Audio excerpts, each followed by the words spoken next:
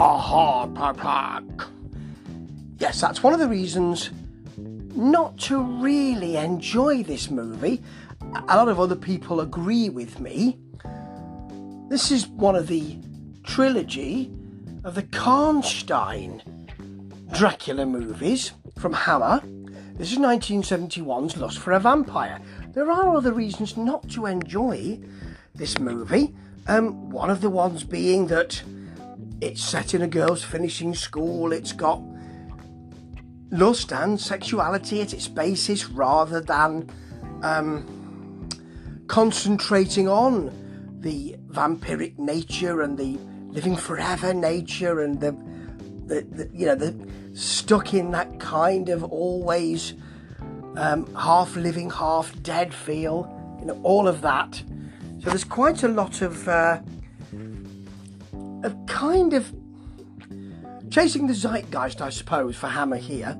This starts with Vampire Lovers, which has a kind of, it does have a sexuality in there, and I suppose it ends with Twins of Evil, which introduces the different area of the anatomy to bite, i.e. the breast. It's a better movie, actually, than Lust for a Vampire.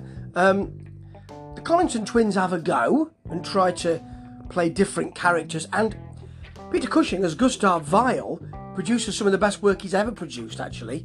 The absolute certainty of his moral crusade, which he then has to question, is wonderfully done by Peter Cushing. A much better actor than people thought, I've said that many times. And in the middle of that, there's Lust for a Vampire, which has Jutta Stensgaard in there, who, of course, is sort of following the kind of trend of Scandinavian interesting actresses, I suppose. And there's a lot of flesh on show, a bit like Countess Dracula, which I think is the same year as this. And it's called Love. It was also known as Love for a Vampire as well on American TV. So there's quite a lot of that. You've also not got other things to not enjoy here are a lack of Peter Cushing. So there's no central kind of crusading character, and there's also no Christopher Lee here. Although there is a sort of sub-Christopher Lee here, it would be difficult to step into his shoes anyway. As I said with Legend of the Seven Golden Vampires, he has large shoes anyway, because he's a big bloke. And what you've got here is someone who looks a bit like Christopher Lee, did an awful lot of work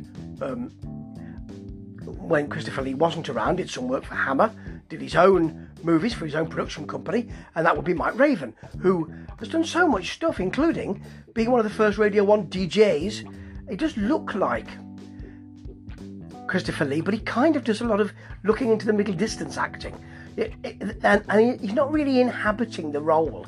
So there's a scene later on where he says something like, "Fire is no problem for us," or "Fire has no fear for us," but you don't see any of the kind of definite nature of that, or any of the fear of the mob who are coming to try and kill them. He just tends to make a face and act around it, and that's not ideal, but he does look a bit like Cushing. He's got the widow's peak and all that, and that first thing, "Aha, Papak," is one of his lines. He kind of tries a stentorian, I suppose, Christopher Lee type delivery, doesn't always manage it. So that's another reason why I'm not massively keen on it. And I've reviewed it recently. The reason why I've done it again is because I watched it with my friend Alan, hello Alan, and my lovely wife Debbie, and we kind of, we thought it was a little better than it has been. And one of the reasons for that is that Jutta Stensgaard as Mia Carla, which of course is an anagram for Carmilla Karnstein. I mean, they've not done it very well. If they want to hide her, they're sort of hiding her in plain sight, aren't they? there's a character here, and there's a person here who's part of the Karnstein family of the undead, called Carmilla. Now then, Mia Carla, what do you think about that? Oh, I don't know. It's that sort of thing. You don't need to be on Countdown to work that one out. And actually, it is worked out. More of that in a minute. But Jutta Stensgaard does better work than I remember her doing. It's quite gentle work. I mean, there is quite a lot of her flesh on show. It's a female finishing school. There's skinny dipping. There's massaging of shoulders. There's all that kind of stuff going on. But what she does have is a kind of sense of sort of otherworldliness. That might be because she's not really inhabiting the role, or it could be that she's actually playing that. So it's sort of a feeling that she's been brought back. She doesn't quite know why. And there's a sense that there is a scene in which she falls for the sort of male lead. More on him in a minute. And they do have some kind of sexual congress, and she doesn't bite his neck at all. And that's teased, but she doesn't, and she's confused in that respect. So that kind of gentle performance is quite interesting. Something else to enjoy here. Well, two things actually that I'd sort of noticed before, but succumbed to this time, is that playing the sort of head of the girls' finishing school is Barbara Gifford, who is she's I suppose. So she's not the head of the school, is she? She's Count Karnstein's consort, I suppose. She's beautifully costumed, and this whole thing is beautifully costumed.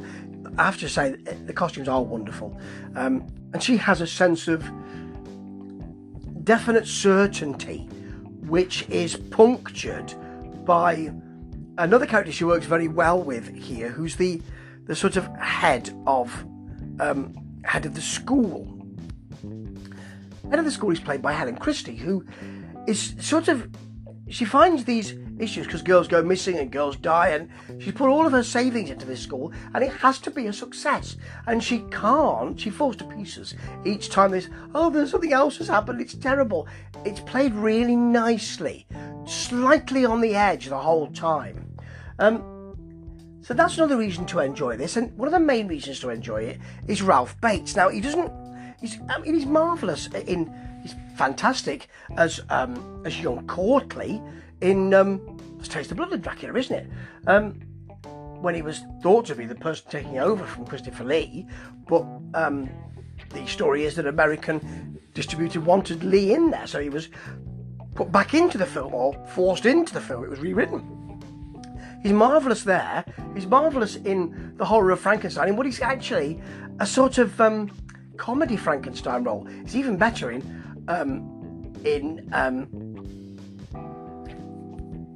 Dr. Jekyll and Sister Hyde. Couldn't remember the name of it then for a minute.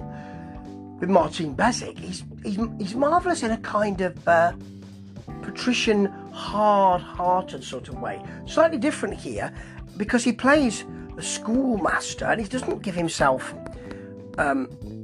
he gives himself rather too much to go on, to be honest. Plays Giles Barton, so he's got his hair, which is very dark, looks Ralph Bates. He's got it parted in the middle, big glasses on. He's very kind of bookish, very scholarly, very interested in the Karnstein family and the mystery, and he teaches that as well. He works out that Mia Carla is actually Carmilla, and there's a lovely scene where he asks her to come to him at night, and he holds up the cross, and you think it's against her, and she's sort of moving back from it, flinching from it, and then he turns it round. I want to serve you. And of course, she puts her choppers into his neck and takes rather too much and walks away to leave him to die. Early bath night for Ralph, and you couldn't have much more of that, but it's a safe pair of hands.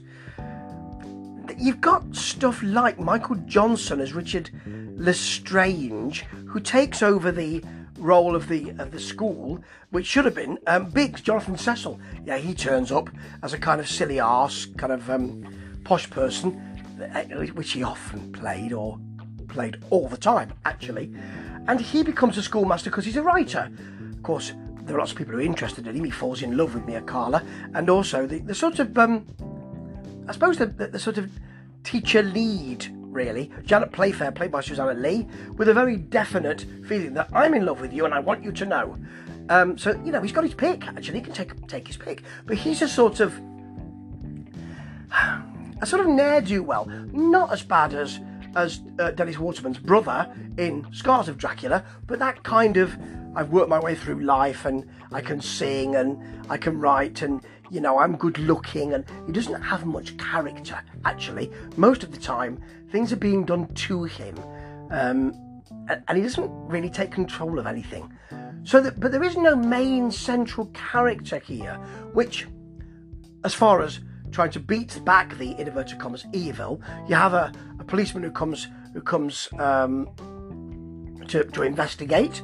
You have the father of one of the girls that's gone missing and is subsequently dead, who comes to investigate. You've got a lot of that, but you don't have any kind of central Van Helsing type character. However, it's sort of trying to step outside of that sort of myth and that sort of tradition. It's got a different kind of feel to it. Yes, it has a bit of a feel of a sort of 1970s nudge nudge wink wink sex comedy type, not a comedy, but you know, that kind of romp. And I understand that. It's directed by Jimmy Sangster with no real frills or furbelows. There's quite a lot of graveyard and crypt and nighttime mist and fog stuff going on, and there is actually a song when they're having their intimate moment, Mia Carla and Lestrange. They have that came out. It's called Strange Love. It was recorded by Tracy. She was a young singer from Wembley. That came out as a single. So you know, they're attempting vertical integration here, and they're attempting to break out of the Hammer tradition, whilst also chasing the zeitgeist, which of course they did in Legend of the Seven Golden Vampires and in things like The Beast Must Die and that sort of thing. Apparently Peter Cushing was supposed to be in this film, but his wife Helen was ill, and so he was looking after her, but he was replaced by Ralph Bates. So I don't know what kind of character it would be. I mean, maybe they rewrote it. Maybe he was supposed to be more of a swashbuckling character in the original. Yeah, it didn't have a fantastic critical reception, really. Hammer Story, the authorised history of Hammer films, calls it a cynical and depressing exercise. But the Hammer Vampire British Cult Cinema says there's much to recommend it. I think it was a very good script. Now, the script's okay. Tudor Gates wrote it, so safe pair of hands there.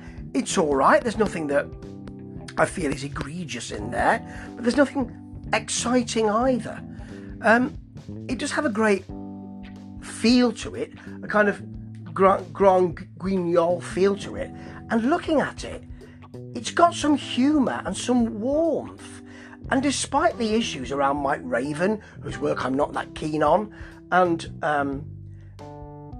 the kind of sexual nature of it, I think it has some real warmth and understanding of its place within that trilogy, which was trying to break out of the Dracula feel with the Count Karnstein family name, and they were trying something else, and I think it needs a re-looking at this. I don't think it's great, but apparently Tudor Gates thought it was the best of the three.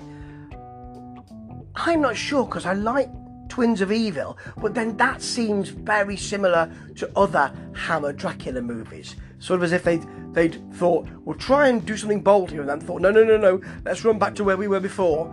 This one stands in the middle, and it's very interesting, actually. Do have a look and see what you think. I don't think I'll be seeing it again for quite some time, but this one made me look at it in a different way. Yeah, not as bad as I thought. But what isn't that good is Harpapak. I'm not sure I'll ever be able to reappraise that. Ta-ta.